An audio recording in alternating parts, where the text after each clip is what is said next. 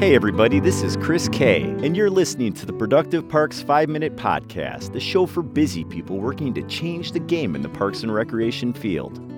In today's podcast, we're going to be talking about installation options for pickleball courts. Pickleball courts are in high demand. After all, pickleball is the fastest growing sport in many areas throughout the country. Is your agency getting more feedback from the public to add more pickleball courts? In the first part of this series, we discussed what to consider when planning pickleball courts. Now let's explore the most common pickleball court installation options and some pros and cons for each. High demand shouldn't keep your agency from making sound decisions about the best placement and option for installing a pickleball court. Each type of pickleball installation comes with its set of pros and cons, which we will explore. Before considering any option, you may want to gather a team to research and answer the following questions. What is the demand for pickleball in my area? Will the site be exclusively pickleball or can it be used for other sports? Can we expect conflict if pickleball courts get added to other playing surfaces? What kind of budget or funding is available? What space is available? Will my asset be able to handle the extra visitors, parking spots, restrooms, etc.? What other amenities are necessary at a new pickleball site? Storage, bleachers, concessions, etc. With this knowledge in mind, you can start exploring your options. Creating brand new courts. If you have available space, high demand, and financial resources, you may want to consider pouring concrete for a brand new pickleball court. Your agency will likely have several hoops to jump through, like ensuring proper grading, drainage, excavation, clearances, and permits. You'll also work with landscape architects, concrete or sports court surfacing contractors, urban planners, or more to plan and implement the new courts. While it's a considerable undertaking, the pickleball enthusiasts in your area will probably look like kids on Christmas morning at the ribbon cutting. Pros: more visitors to your site, not dealing with existing issues of converting an older court, ability to create the courts with the best interest of the public, land, and the environment in mind. Plus, you'll probably have some bragging rights for constructing brand new pickleball courts. Cons: the most expensive option by far. It may be challenging to implement if space is limited. And if the pickleball trend quickly fades, the money may have been better spent elsewhere. Bottom line, we all like shiny new things, but they often come with a price. Converting tennis courts into pickleball courts.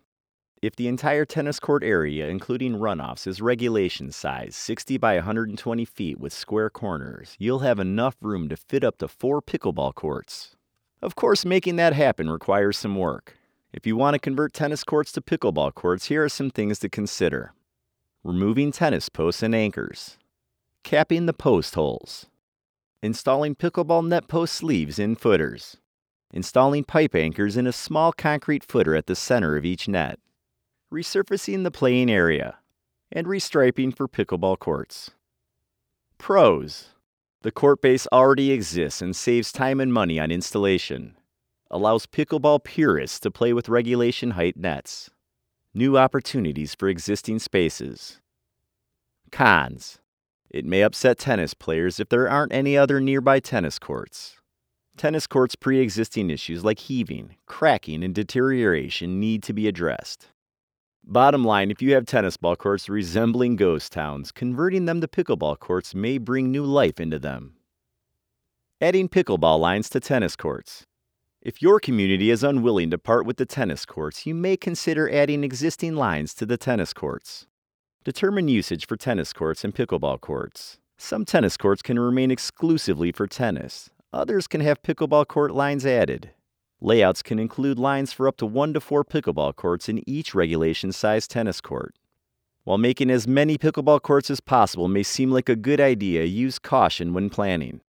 The 4-court layout causes significant overruns on either side of the tennis court, which could lead to hazardous conditions. Also, fewer pickleball courts within a tennis court can make it easier to differentiate among courts.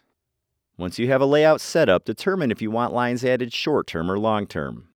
Choose a color that stands out from the tennis court lines to avoid confusion. Painting stripes is an affordable and more long-term option. There are also a variety of stencils and court tape. Avoid using cheap court tape, as the heat and sunlight can cause it to melt to the court surface, making it nearly impossible to remove. Your maintenance tech will thank you. Pros: most affordable installation option, especially if the tennis court surfaces are in good condition. May not require extra work from contractors, especially if you have a crew member that's skilled at line tape. Cons: additional lines on the tennis courts make it ineligible for sanctioned tennis play. Pickleball purists may be upset because the net height is slightly higher than regulation. May cause conflicts if the area gets used frequently for both sports. The bottom line: most pickleball and tennis players can enjoy the courts with this cost-effective pickleball installation option. You just need to make sure they're playing together nicely. Using portable sets with temporary marking tape.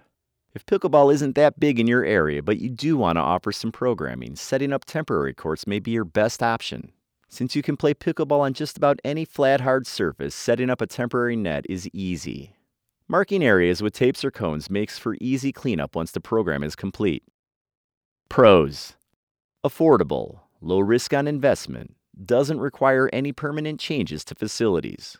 Great option to explore your community's interest in pickleball and determine if a more permanent solution is worth the investment. Cons: needs staff to set up or take down. Not as durable as more permanent options. Needs location to store nets. It may only be available to visitors at certain times. The bottom line: the affordable, low-risk way to dip your toes in the water of the tidal wave of pickleball popularity. The takeaway: by asking the essential questions and examining your options, your agency can find the best solution to help the public enjoy this quickly growing sport. That's it for now. Thanks for joining me for this episode of the Productive Parks Podcast. Remember to tune in each week for more tips on how to make your agency more productive.